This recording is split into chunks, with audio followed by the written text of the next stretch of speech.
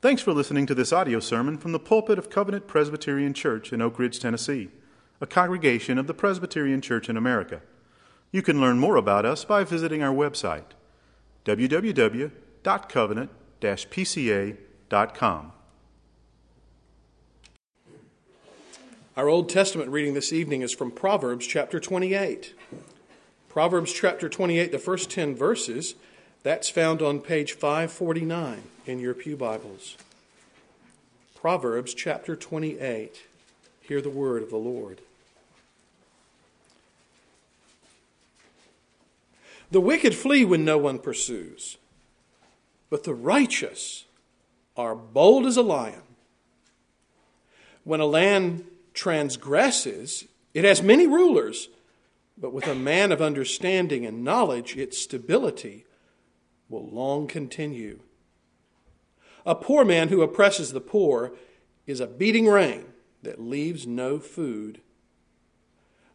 Those who forsake the law praise the wicked, but those who keep the law strive against them. Evil men do not understand justice, but those who seek the Lord understand it completely. Better is a poor man who walks in his integrity than a rich man who's crooked in his ways. The one who keeps the law is a son with understanding, but a companion of gluttons shames his father. Whoever multiplies his wealth by an interest and profit gathers it for him who is generous to the poor. If one turns away his ear from hearing the law, even his prayer is an abomination. Whoever misleads the upright into an evil way will fall into his own pit, but the blameless will have a goodly inheritance. May God bless that reading of His Word to our hearts and lives.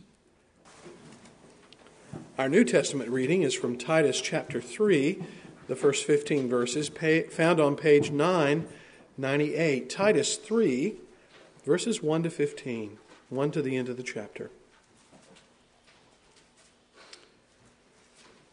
Hear the word of the Lord. Remind them to be submissive to rulers and authorities, to be obedient, to be ready for every good work, to speak evil of no one, to avoid quarreling, to be gentle, and to show perfect courtesy toward all people.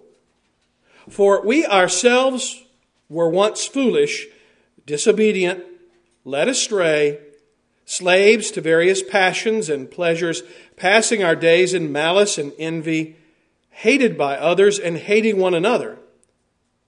But when the goodness and loving kindness of God our Savior appeared, He saved us, not because of works done by us in righteousness, but according to His own mercy, by the washing of regeneration and renewal of the Holy Spirit, whom He poured out on us richly through Jesus Christ our Savior, so that being justified by His grace, we might become heirs according to the hope of eternal life. The saying is trustworthy, and I want you to insist on these things so that those who have believed in God may be careful to devote themselves to good works.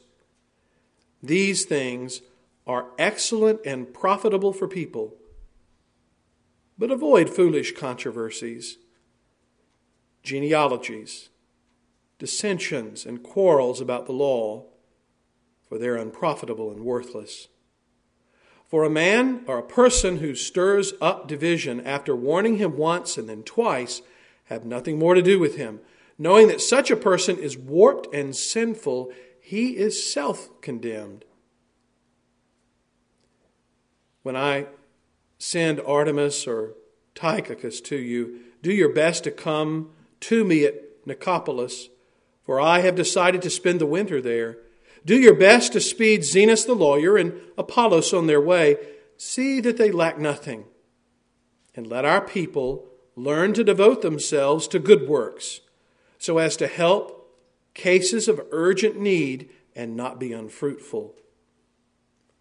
All who are with me send greetings to you.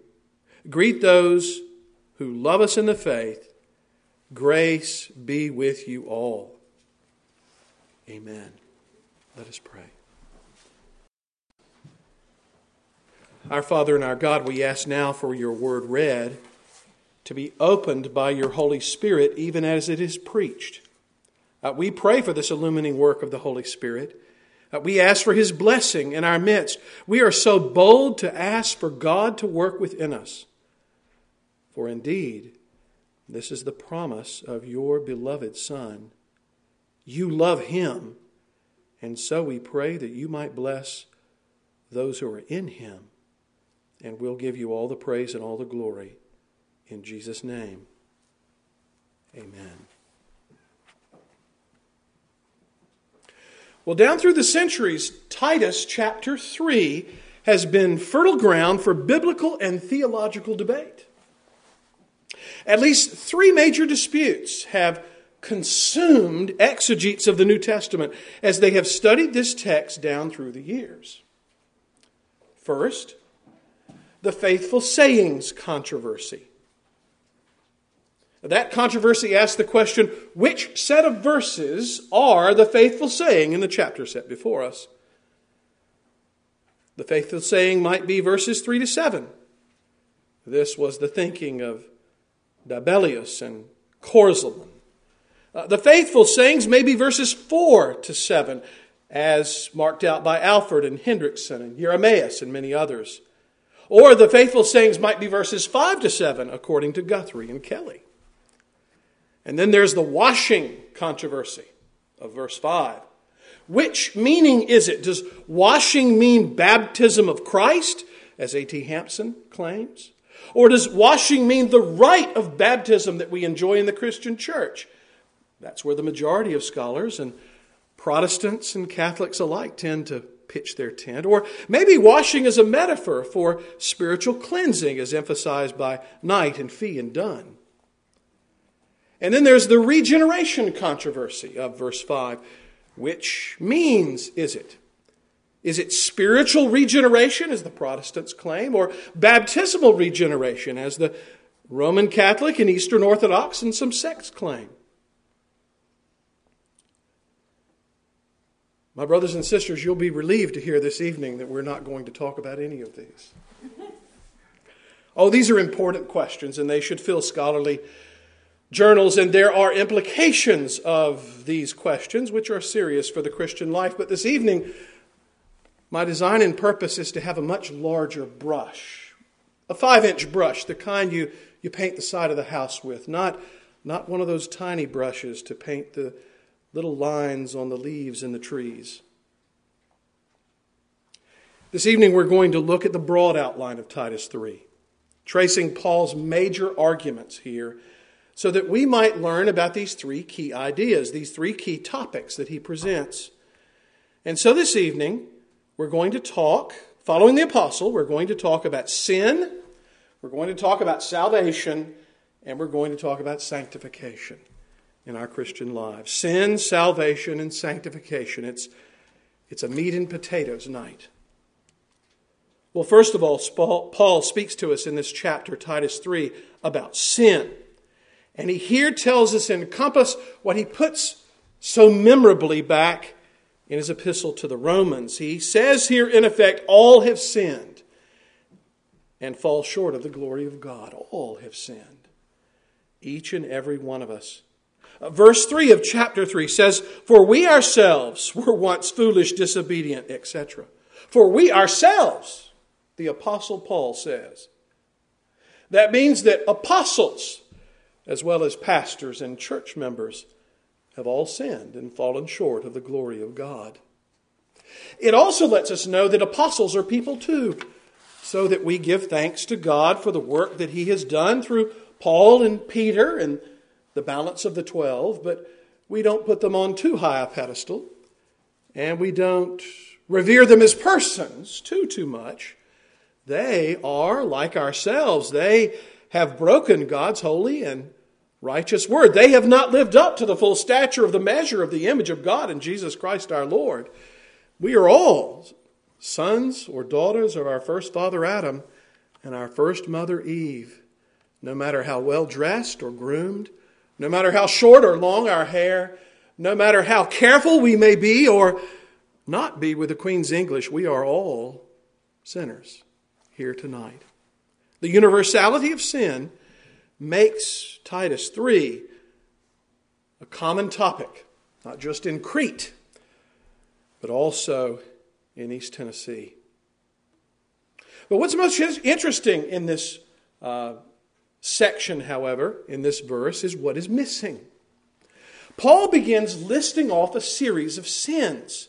And I want to point out the fact that, first of all, he does not mention global and societal sins. There is a silence on that matter.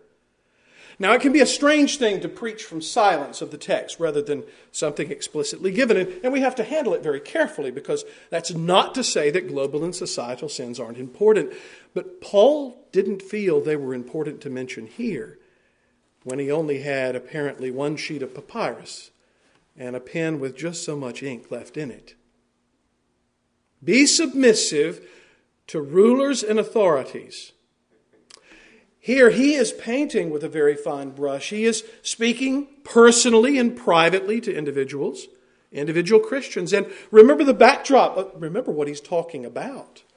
It's not the Republican or Democratic Party that he's referring to here. It's the Roman Empire. I'll confess to you, last night I couldn't sleep, and I turned on that hotel tube just for a few minutes, trying to get really thoroughly bored so that I could drift off. And unfortunately, there was some kind of Roman in the arena kind of movie just at the end. I watched somebody, I think actually they both died in the arena, and they carried them out on their shoulders. Not the kind of thing you can really go to sleep to. But Paul here is writing about that. He's writing about the kind of people that sat watching eagerly in the arena, wanting to see people die, watching the drama of the Senate and the court of the Caesar work out what was just to be done and right and good in the public interest there in the place, on the soil of life and death for so many. And Paul doesn't say a word other than be submissive to rulers and authorities. There's a silence on the sins of Caesar here when compared to the detail of personal sins that are listed off in verses 3 and 4. The silence is deafening. And there is an interesting application of that I've recently had in my own life. There was a dear parishioner who complained to an elder that Dr. Rankin doesn't preach the Bible. He doesn't preach the Bible, she said. The old elder looked at her mystified and said, well, madam, you know, he reads from the Old Testament and the New Testament in both the morning and evening service, and he expounds an Old Testament and New Testament passage in either the morning or the evening, and he does a verse-by-verse exposition nearly. I mean, it's about as biblical as you can get. And she said, no, that's not what I mean. The purpose of preaching is to teach Christians how to take over the U.S. government. And he doesn't do that, she said.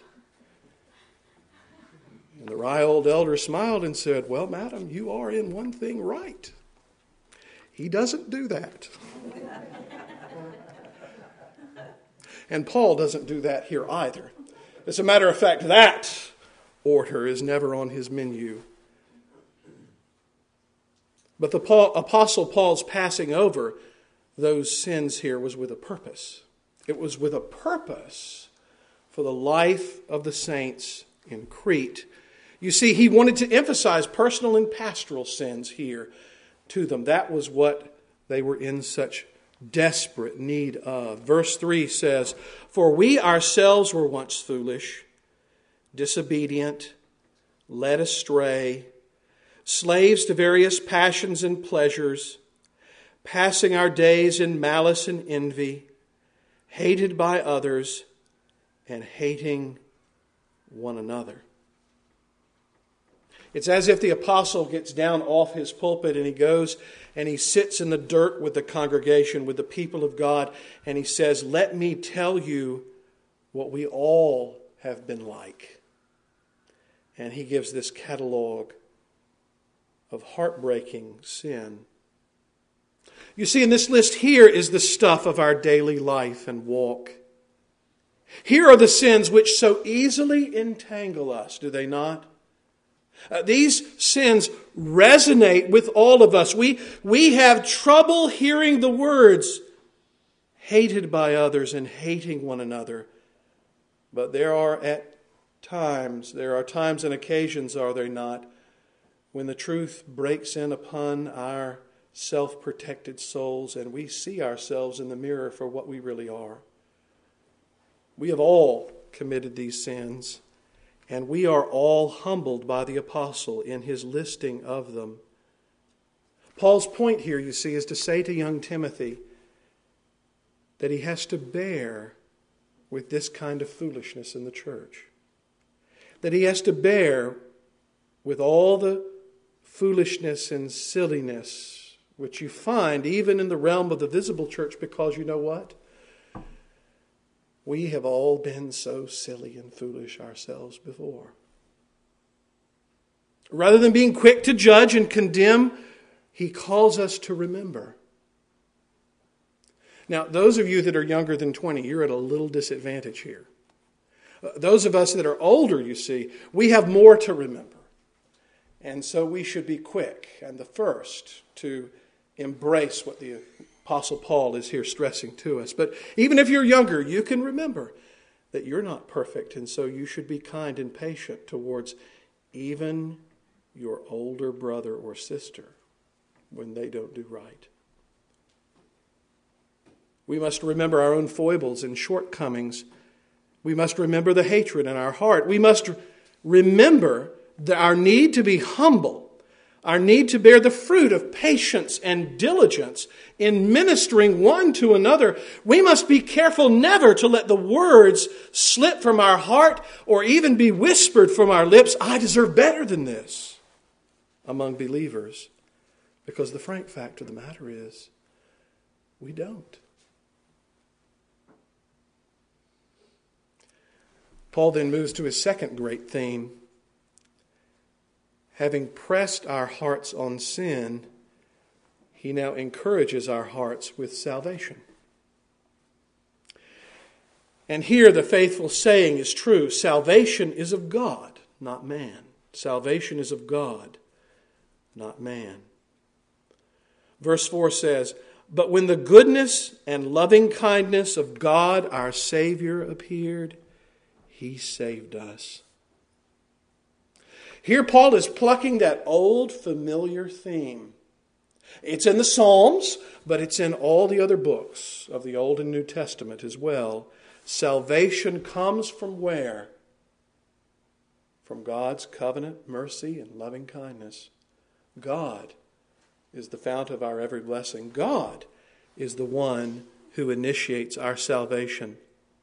His use of the term loving kindness in verse 4 is a very laser-sharp covenantal term. It's in the making of the great covenant of grace that God, who has total freedom of will, who can do anything He wishes that's according to His own character, He binds Himself to be merciful and loving to His people in a special way. Yes, it's true. God loves all. God loves all men in the sense that He's made them all. They're His children. He makes the just and the unjust both to have the rain fall down upon them. He spreads His common grace mercies abroad. But in the matter of salvation, His special love is upon His people and them alone. His covenant love is ours, you see, even before we were born. And His purposes in the covenant of grace did not turn upon what we might or would do, but only upon Himself, His will, His divine mind, which is absolutely amazing and beyond our understanding and comprehension. Salvation comes from the covenant-making God. And that means also that salvation does not come by the works of men. Verse 5 continues, He saved us, not because of works done by us in righteousness, but according to His own mercy, by the washing of regeneration and renewal of the Holy Spirit. Salvation is not of man, but rather of God. Now, this is the main point in his faithful saying, not man, but God, is Paul's big point. And so we remember, as it has been so memorably put in verse, nothing in my hands I bring, simply to thy cross I cling. And how does this salvation of God through Christ come to us? Well, it comes by just the way the Apostle Paul says, by the washing of regeneration and renewal of the Holy Spirit. Salvation comes not by our personal resolve, but rather through regeneration and renewal. Verses 5 and 6 make this point. He saved us not because of works done by us in righteousness, but according to His own mercy, by the washing of regeneration and renewal of the Holy Spirit, whom He poured out on us richly through Jesus Christ, our Savior. The phrase washing of regeneration refers not to baptism, but to that which baptism signifies, the real substance of the matter. And it's God the Holy Spirit here who does this. He unites us to Christ, and so regenerates us, and so renews us based upon the great work that Christ alone has done for us. Paul's double-barreled prepositional phrase here is the same gauge on each side. He is speaking, he is making his point in a double-headed way. God saves by the Holy Spirit, applying the work of Christ, involving both regeneration on the one hand and renewal in our lives on the other. Salvation is of God.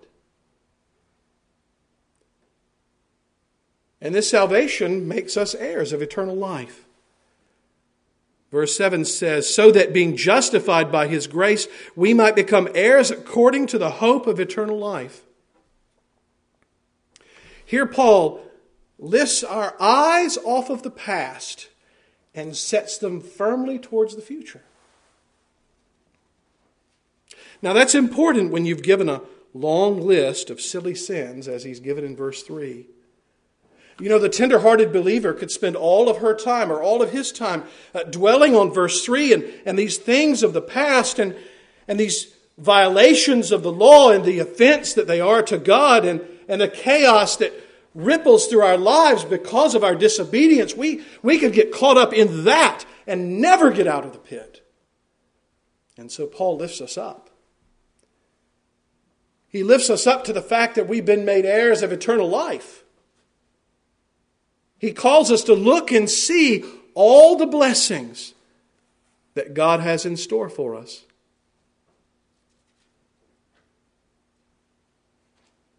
Oh, we are so tempted to be kept down, focusing upon ourselves rather than the Almighty.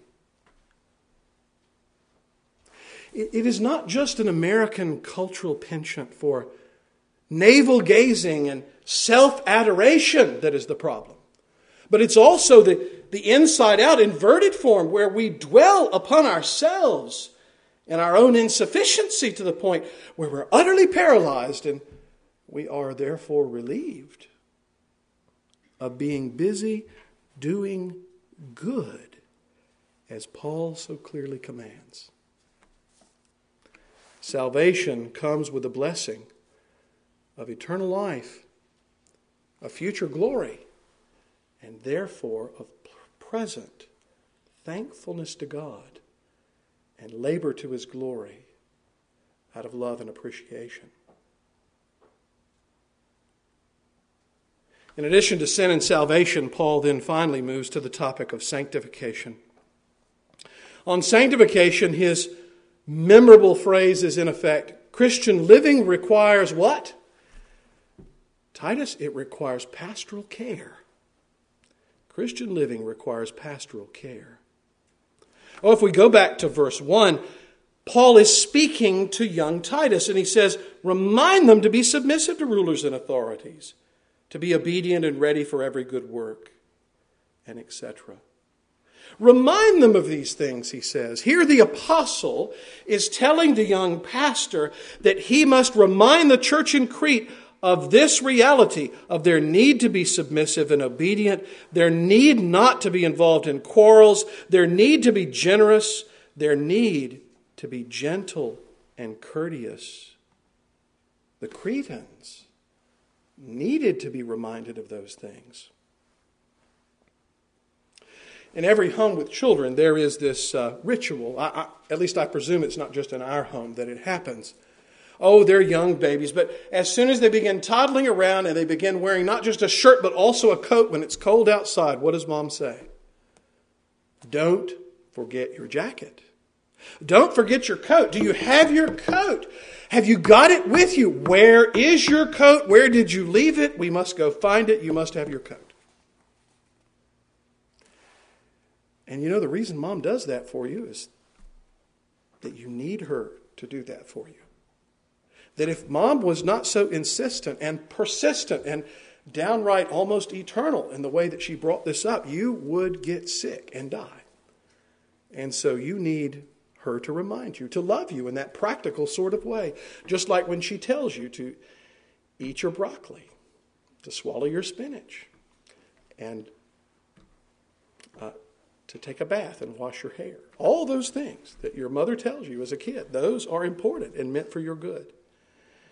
In the same way, Titus here is under apostolic instruction, reminding the congregation of God in that place of things that they really need to know and that they probably would rather not have to hear. But Christian living requires pastoral care. It's always been that way. That is so needed by us that it is worth the trouble to get it. You see, kids grow up and they become these interesting creatures called teenagers, and they don't want to hear about jackets anymore, but they still need to know. And as you grow up through your teenage years, you learn that you must bear with patiently your mother who has so repeatedly spared your life from pneumonia that she deserves to still say those words and for you not to bite back. There is a message there for congregations in their relationship ongoing to their pastors as well. Titus, remind the Cretans of what they need to know. But then secondly, on their sanctification, Titus was told not just to remind them, but to absolutely insist on these things. The saying is trustworthy, verse 8, and I want you to insist on these things so that those who have believed in God may be careful to devote themselves to good works. Insist on these things. Your mother insists. She dogs you out of the kitchen and through the living room and out to the car. She is careful and persistent, and so Titus was to be as well, absolutely insisting that these basic core things of the gospel not be lost, of sin and of salvation and of growth in the Lord with an eye to good works. You know, sometimes Reformed believers take it on the chin. I can remember being at a conference, a missionary conference one time, and hearing a fairly strident Arminian critique of us, and being told that the Reformed like to sit around and shine their armor rather than getting out and using it to the glory of God. And, you know, that can be a foible. That can be a weakness on our part. So very often we, yes, need to shine our armor. We need to be careful with our handling of the Word of God. We need to make sure that we get line upon line and truth upon truth, and that We follow the whole counsel of God as best we can, but we also need to hear the words of insistence that we do these things so that we might, what? Devote ourselves to good works. What good works are you doing? What good works do you have to give back to your Savior in glory and honor to His name? Titus was to insist upon these things with the congregation in Crete for their good and for the glory of God. And they were to be told to avoid certain things. Verse 9 says, "But avoid foolish controversies, genealogies, dissensions, and quarrels about the law, for they are unprofitable and worthless." Now again, we must not forget the context. It is not that the Apostle Paul hates the law or he's not interested in knowing how to exegete the Old Testament or the Mosaic Code. He certainly is interested in those things. He does it quite often himself. But here he is warning Titus that he must tell his congregation not to do certain things. And the transition from Judaism in its Old Testament form to Christianity in its New Testament form, there were some changes. Because you see, not all of the Old Testament law had been given for the same kind of usefulness in the life of New Testament believers as in the life of old. There was a difference. Oh, God's moral law always is binding because you see, we're made in the image of God. Even before it was given at Mount Sinai, it bound us inwardly because we were made in the image of the triune God. But God also to that moral law added ceremonial law, which pointed to Jesus, to the coming of the Savior, to His sacrifice on Calvary, to the pouring out of the Holy Spirit in joy upon the people of God and all the blessings and effects thereof. Oh, the ceremonial law with all of its temple and its tabernacle, with all of the accoutrements of the priest and the Levite orders and all of this complex of Old Testament religion and worship. It was there.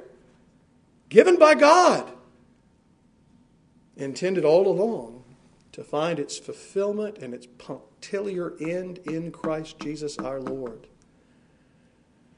And so this morning I wore a robe because of a lack of beauty in form and order, just to cover up. Not because if you're not wearing a robe, it's not the Word of God that's being preached or the right worship of God being observed. I'm not a priest. Or, to put it more positively, I'm a priest just as much, no more, no less than yourselves in the priesthood of all believers. Our priest is who? Our Lord and Savior Jesus Christ. Our one great high priest. We have no other priest among men. But during the time of that transition in which the Apostle Paul is writing, you can understand how there may have been many people raised in the temple complex and in the shadows of it, and all the worship form and order. They just had a thing about wanting to bring an animal to be sacrificed, and all of that went because all of it found its fulfillment in Jesus and was not to continue in the shadowy form because the substance had come. Oh, there was so much over which the people of God in that day could be tempted to fight and struggle over, biting one another.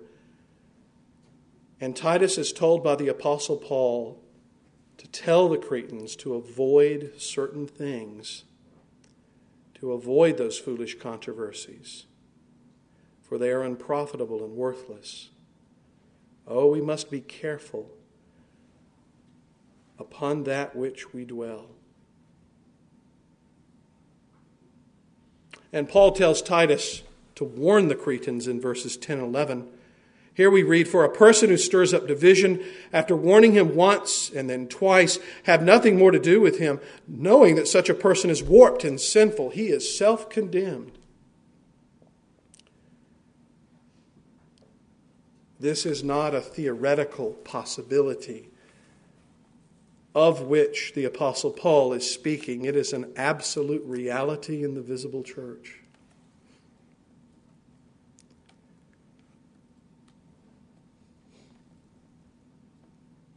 It is oftentimes a temptation for evangelical congregations, especially those sensitive to numbers and money, budgets and noses, to think that really with the right measure of persuasion and kindness you can solve every problem in the world. But here Paul tells Titus, no, it's not that way at all. That there are some who destroy churches. There are some who stir up division. There are some who are warped and sinful and self-condemned, and the only remedy in that case for the good of all is to step back from them, warn them once and twice, and then have no more to do with them. It is that sobering topic of discipline that Paul is here referring to, and he's warning Titus that as much as he might like to avoid it, it is needed and true for the sanctification of the people of God. Oh, a warning in due season, what a blessing it is to our souls. You know, if I could just get the Georgia State Troopers to understand how important this principle is, so that if I go outside of the line maybe once or twice, they could just issue one of those warnings rather than tickets. God is merciful in dealing with his sheep. He is gentle and gives a first and second warning. And then he gives a remedy which is designed not to kill, but is rather designed to win back. Oh, the Lord tells his apostle to tell the young pastor to warn the Cretans when their souls are in danger in silly things. And then he tells them to learn. Verse 14 says, "And let our people learn to devote themselves to good works so as to help cases of urgent need and not be unfruitful." Here Titus was to help the Cretans learn, to grow in knowledge and understanding, but not just in the abstract or heady sort, also in its application. To devote themselves, what? To good works. To be busy doing good things. They were to learn to be Christ-like in their service, to be Christ-devoted in their service, to be Christ-centered in their service. They were to be more concerned about him and his kingdom than themselves. The Cretans needed to learn this. Titus needed to teach them. He needed to help them to learn that truth. And in all of these pieces of advice on sanctification, the apostolic truth given here to young Titus is still relevant to us all. Sin is something we all have in common. Sin is something for which we need salvation and sanctification. And salvation in your life will only come of God. It's a free gift by his grace, received only by faith in Christ. So trust in him. And sanctification, that progressive growth and conformity to his image, involves Christian living. Where? In the home, at school, in the workplace, in the marketplace. It requires personal effort on the one hand and pastoral care on the other. Oh, sanctification is a busy something for our busy Christian lives, lived all to his glory, all our days.